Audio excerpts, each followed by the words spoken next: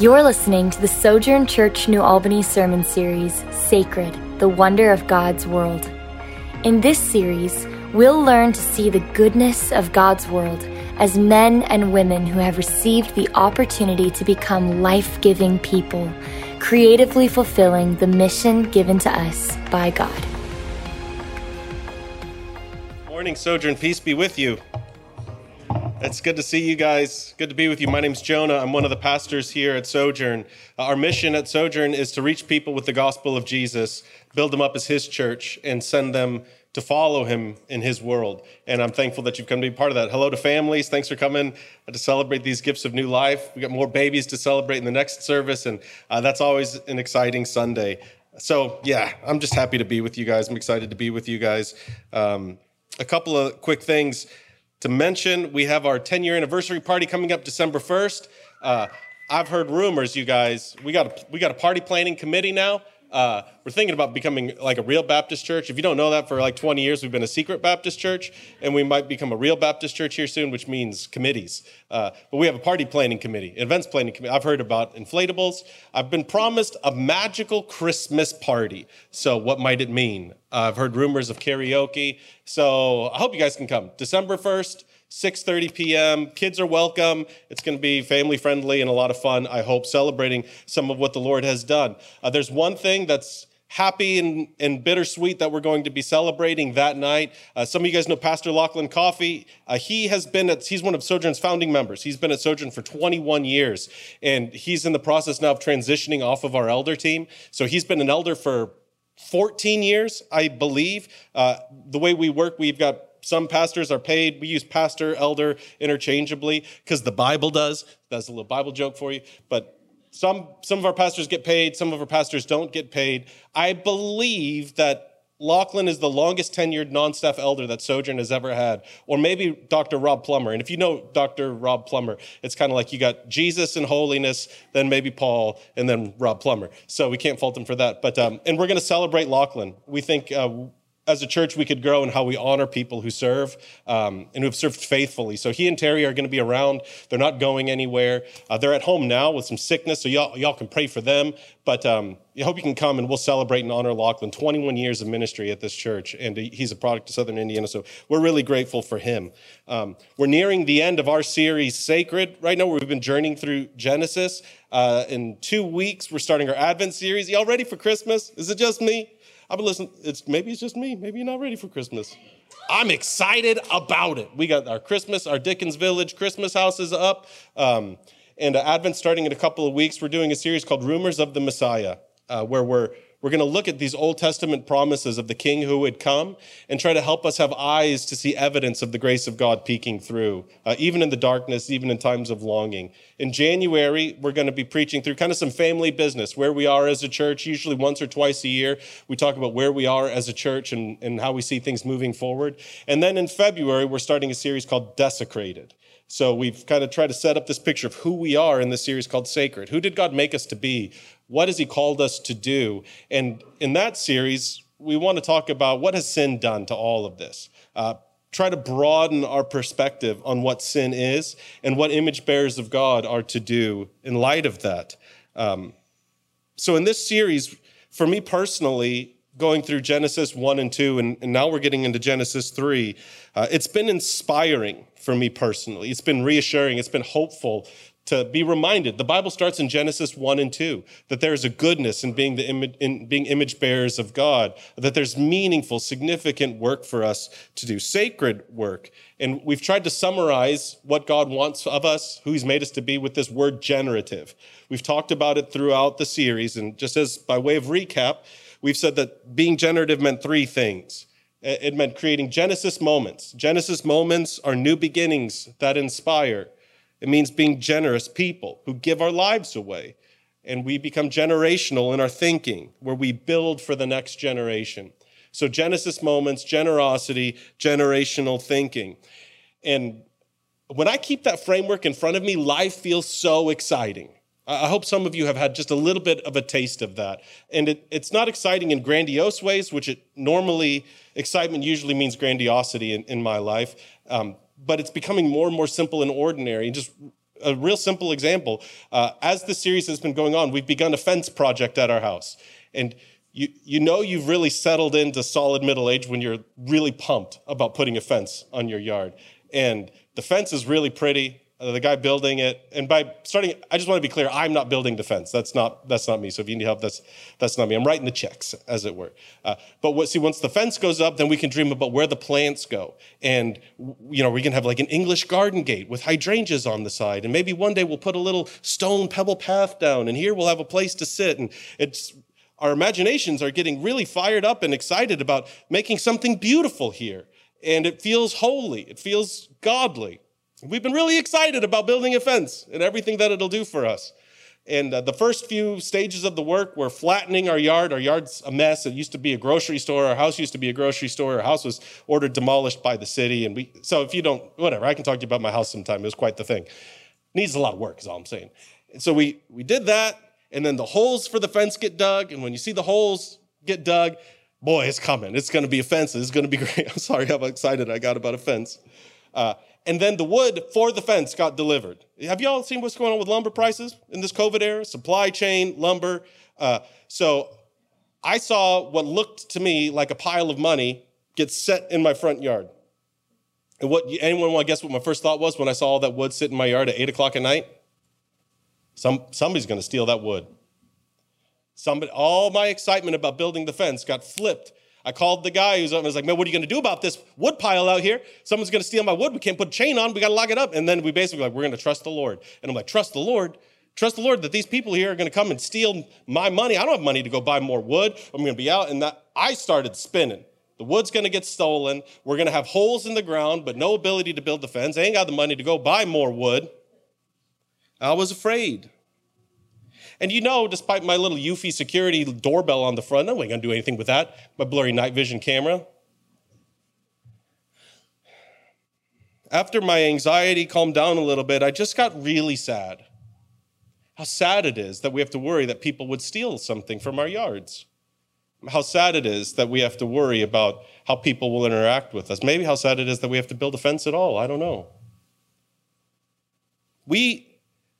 Here's some of the tension I live in, and I imagine you live in it too when you slow down enough to think about it. As image bearers of God, we have such a high, beautiful calling. We have lives pregnant with such significance and meaning. Then you ever just look around and say, what is going on? What's wrong with these people? People lie and people cheat and people steal. People you try to love weaponize your kindness against you. You say one thing and then you do another. Your plans fall through because you fall through. It's not just those people. Have you noticed that? Have you ever stared in the face of your own hypocrisy, your own inconsistency, your own internal contradictions? This series in Genesis 1 and 2 has felt encouraging and hopeful and all of those things that I've said, but it's also felt very tense to me because it's both beautiful and it feels so far from reality. And maybe the best way for us to begin to understand what's going on, why are these things happening, is to understand what happened. Not just what's going on, but what happened. And I want to take this slow, just a couple of verses from Genesis 3, to understand some of what happened. Verse 1 of chapter 3 begins, the serpent was the shrewdest of all the wild animals the Lord God had made. The serpent is clever, skilled in deception. That's the essence of what shrewd means here in Genesis 3, skilled in deception and clever. Have you noticed many people who are really good at lying, they don't come to you and let you know that they're lying? I've yet to have a conversation where someone sits down with me and is like, hey, we're going to have a really intense meeting and I'm going to lie to you throughout it, just so you know. Many deceivers don't wave a flag saying they're trying to trick you. They're a lot more subtle. The subtlety of the serpent here comes as he just very, very slightly twists the words of God. So verse 1 continues, did God really say, you must not eat the fruit from any of the trees in the garden? There's one word that's a real problem there. Does anybody know what word it is? Anyone want to guess? It's in the middle of the second line for you looking at the screen. Any. No, that's not what God said. We've looked at this. He didn't say, here's this huge, lush garden with who knows how many thousands of trees and fruits, and you can't eat any of it. He didn't say that. It's not even close to what he said. We looked at this 2 weeks ago. What I think the serpent is doing here, to be some of the cleverness here, is he's asking a really ridiculous question of Eve, knowing she'll answer it right, which will make her feel safe. You see what I mean? He's giving her kind of a theological softball that she can knock out of the park and be like, he can't trick me. He can't fool me. So Eve responds to correct the serpent.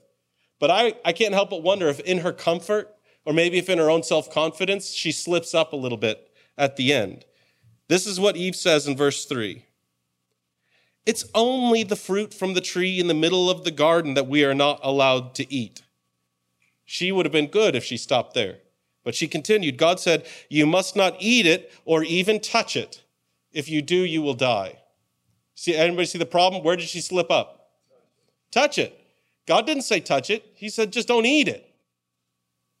Watch very closely here. The serpent is not just twisting the words of God. He's not just modifying them. Look at what he says in response to Eve. You won't die, the serpent replied to the woman. God knows your eyes will be opened as soon as you eat it, and you will be like God. I think he's sensing the room here. He sees that Eve is maybe feeling a little confident, slips up a little bit, and his hook of deception is set. And so he can not just twist his words, but twist God's character.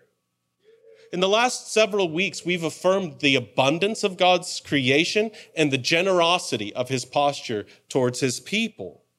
But look now, the serpent is suggesting that God is withholding, that God is concerned, or that God is lying to them. If you remember back to the creation of humans, God said, let us make man in our image to be like us. And now the serpent is saying, God doesn't want you to be like him. God doesn't want you to know this thing. God is afraid. And verse 6 tells us that Eve was convinced. So what should she do then if she's convinced of what the serpent is saying? She takes the apple, or it's not an apple, I'm sorry, it's a fruit, and then she eats it. And does anyone know who else was there that was deceived, that took the fruit and ate it? Anybody know his name? Adam. It's not like Adam was on a weekend trip.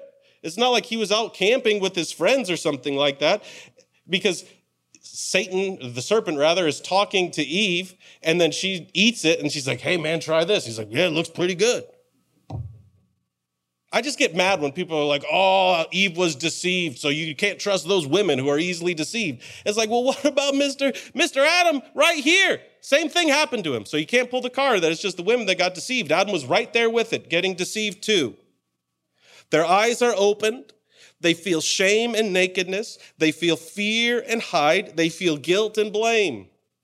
We're not even going to talk about the curse as much as what sin does. This is what happened. The movements of God in the world. We've repeated this throughout Genesis moments, through acts of generosity with the generations in mind. But what are the movements of the serpent?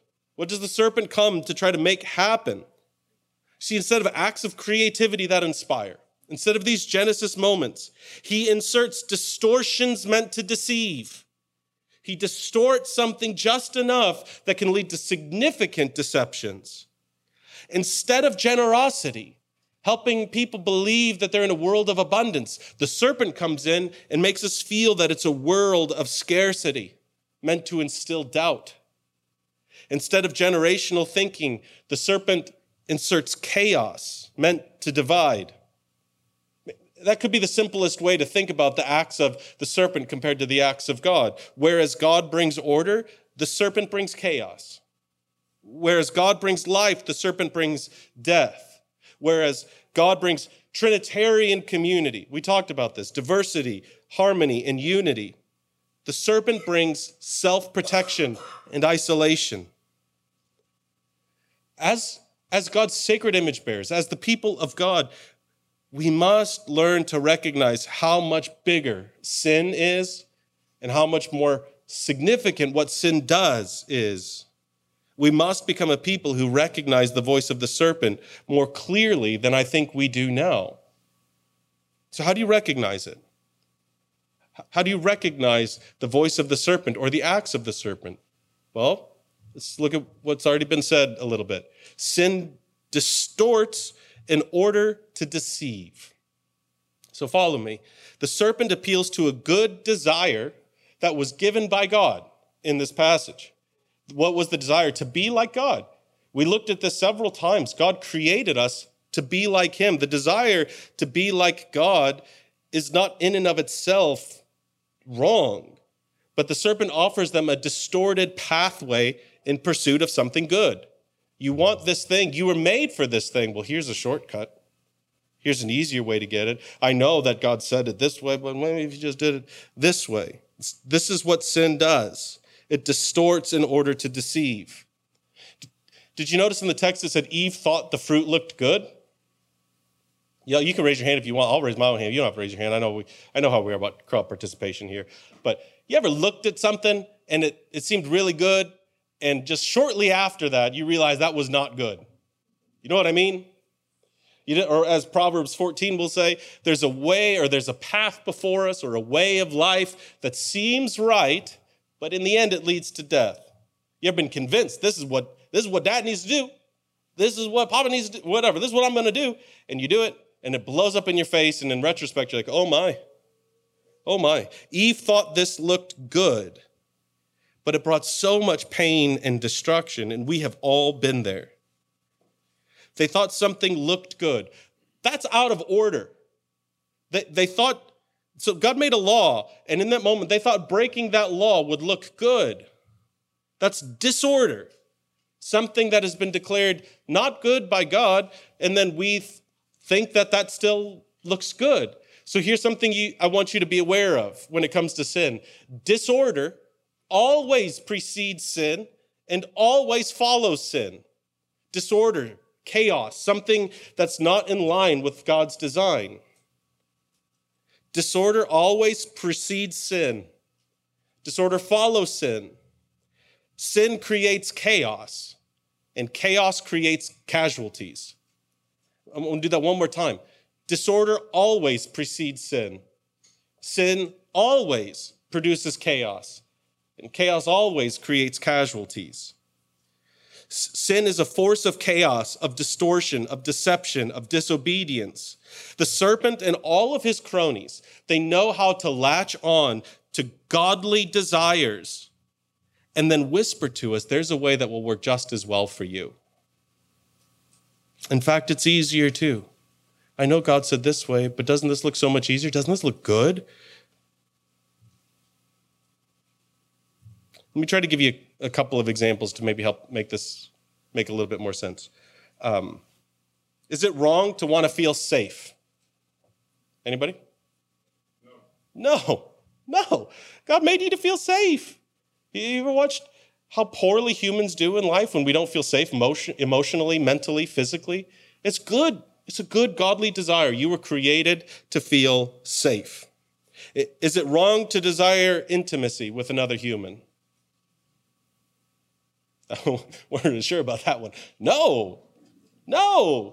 You're created for community. I'm not just talking about romantic intimacy. I'm talking about feeling close, feeling known, feeling safe with another human. You were created for that. Is it wrong to want to have a sense of meaning to your life? No. See, y'all see some of the problem we have here? No, it's not wrong to have a sense of meaning or purpose in your life.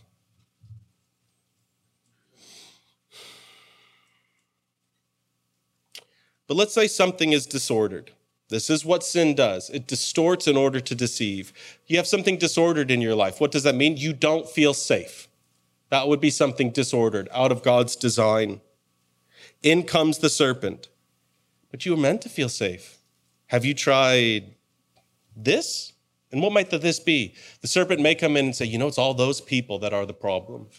If you didn't let anyone get close to you again, you would never be hurt again. So why don't you isolate? Why don't you keep all of those? It's those Christians. It's those church people. It's those people out there. Why don't you just hide with me back here? Maybe you do that. And suddenly you have this new feeling called loneliness that pricks against that longing for intimacy that you were made for. But you're not safe. Again, something's disordered. You don't feel safe and you don't feel close. Well, now you were meant to feel intimate. You were meant to feel close. Maybe you start having thoughts like, why did things fall apart with your ex anyway? Maybe just give him a call. Maybe he's changed. Looking at that website won't hurt anybody. Nobody's got to know. You really did have a strong connection with that woman at work. I know she's not your spouse, but you were made to feel close. You deserve this. Your wife isn't holding up her end of the deal. You see what I'm saying? Something gets disordered, and then in comes this voice, this parasite of sin that distorts in order to deceive us. And I'm telling you, sin whispers at you before it shouts at you. It whispers long before it shouts. And the whispers, the disorder, almost always argue for a scarcity that instills doubt. Scarcity is the belief that there's just not enough to go around. God's only made so much and there isn't enough. You don't have what you need because there isn't enough for you. And why is that? Well, maybe God doesn't love me. Maybe God was lying. Maybe I made too many mistakes. If you believe that there isn't enough to go around, if you believe that God is withholding from you, you will begin doubting the character of God himself. When that scarcity mindset from the serpent enters into our world, we don't look at a garden and all of its abundance. When sin is reigning in us, we see the one tree that we're not supposed to touch. And then we begin to question God. See the craziness of this?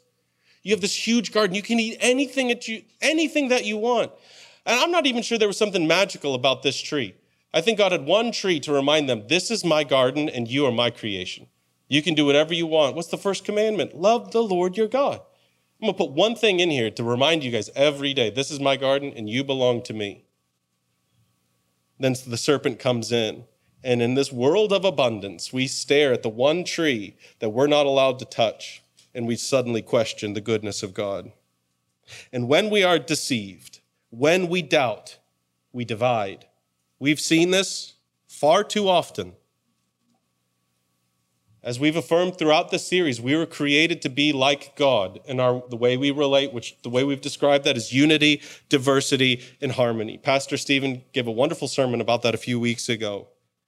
But what happens when you're afraid and you don't think there's enough to go around?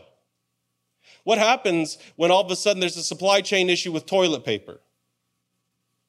What did we do? We bought 2 years worth of toilet paper. Some people were sitting on mountains of toilet paper and other people had none. Why? There's not enough to go around. So what do? We hunker down and we look out for number one. We stop becoming generous or generational in our thinking. Instead, we isolate and we separate. We pull away, we look out for ourselves. Unity is replaced with autonomy.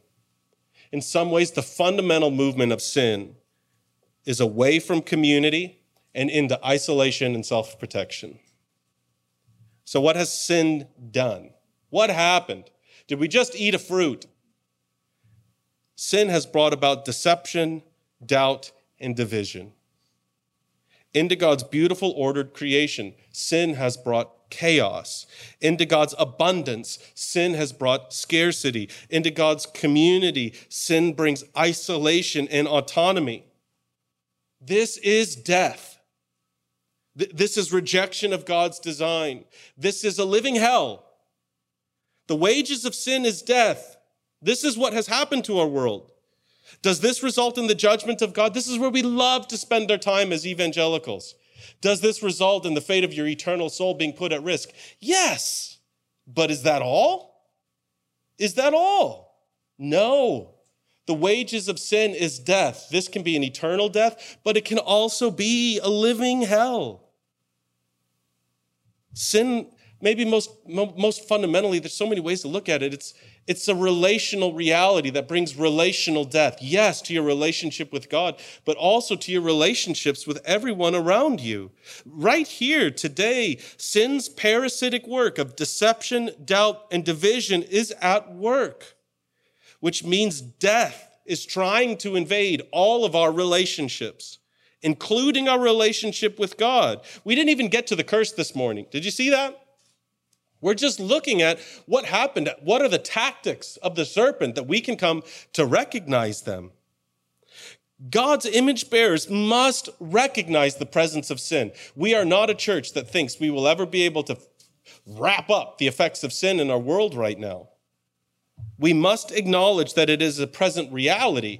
And at the same time, as God's sacred image bearers, we must work to mitigate the effects of sin wherever possible. So what does that mean? Well, what are we supposed to do with that? First and foremost, our first response to the presence of sin in the world as God's sacred image bearers is this huge, and I would say hugely misunderstood word, repentance. Repentance. We need to stop. I just felt myself get a little whip of emotion there. Hang on. We have to stop thinking about repentance as simply saying, I'm sorry.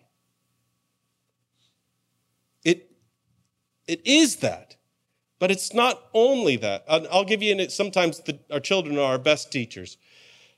A couple of weeks ago, you all know what magnetiles are? You parents, you new parents, we got little ones, if you don't have magnetiles, someone from the church get these people magnetiles. They're magnetic, they're not even blocks. Tiles? Magnetiles. Hey. That's good marketing. They're little tiles with magnets on that you build houses. But we build whatever you want, really. My daughter, who's 6, built a little house out of magnetiles. My youngest, who's 2, stomps up to this house like Godzilla, and you got to see this. He goes like this. Ha! And just kicked it down and then stomped over it, like Godzilla in Tokyo. And then my daughter starts crying. My son's back to my daughter, and he hears her crying. He turns around, and he looks at her, and you know how 2-year-olds be, how they talk. He looks at her, and he goes, I'm so sorry. That's a good first move. It's a good first move to look at the person that you've hurt and to say, I'm so sorry. That is a good first move. But now what? This is what we had to explain to him. Get down there and help her rebuild it. That's repentance. It's acknowledging the wrong, it's stopping the wrong, and then it's doing differently. Repentance for image bearers of God means acknowledging our sinful way and turning from it. And here's the wonder of the gospel of Jesus for you now. Jesus, his death on the cross has secured our forgiveness before God. The legal and eternal implications of our sin are completely once and for all dealt with through the sacrificial death of Jesus Christ on the cross. So our repentance, our turning back, our making things right must never be seen as a form of paying it back or never about earning our way back into God's favor. Rather, in light of the gospel of Jesus Christ, repentance begs the question, would you rather experience life or death? Would you rather follow the way of the serpent or the way of the lamb? Would you rather be an agent of death or a generative agent of life? We turn from what we've been doing and we follow a new way. And how do you know which way is which then? Some of us are so mired in this, so mired in sin and so distorted. Just some big questions to wrestle with. Is your way of life leading you to greater anxiety or to greater peace? Is it leading you into greater confidence in God's goodness and love for you? Or is it leading you to greater doubt? Is the voice you're listening to leading you into greater freedom or greater fear? Is it leading you into more love for your brother and your neighbor or greater division and isolation. To put it real simply, if you want to know what it means to follow the way of the Lamb, just go listen back to the last almost 3 months of sermons, because we've been trying to lay it before you week after week after week. Not just what we do in our activities, but the kinds of humans Jesus is making us. Reject the voice of anxious deception and give yourself to Genesis moments. Reject your fearful hiding and give yourself to generosity.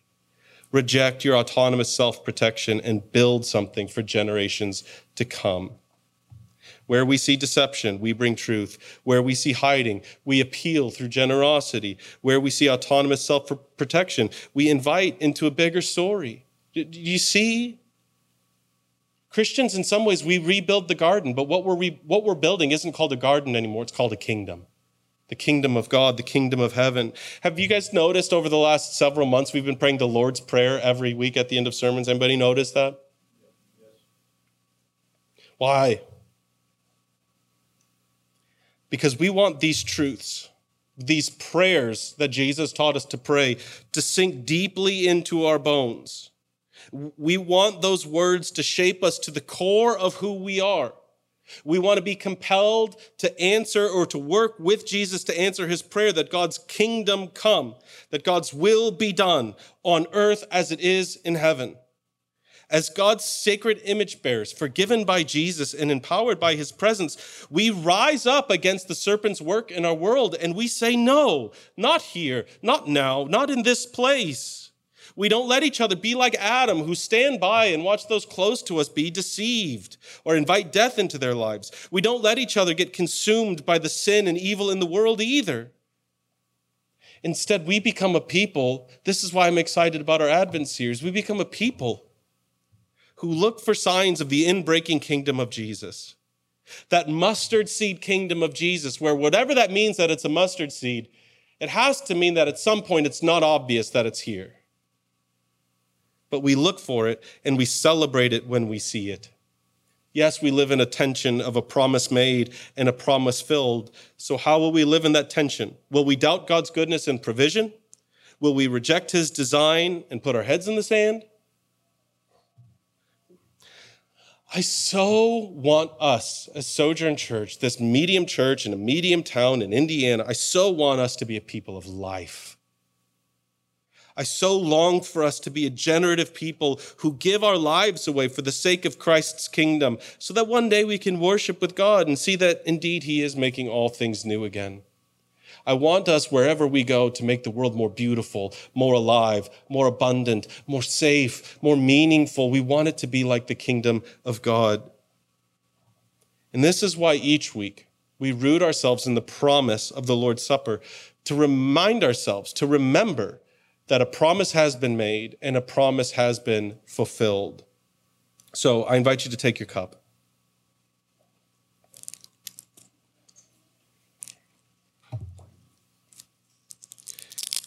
Hold your wafer and remember that on the night Jesus was betrayed, he took a loaf of bread and he broke it and he said to his disciples, "This is my body given for you. Eat this and remember what I've done for you." So I invite you now to behold the body of Christ given for you. Eat this. Remember what he's done for you.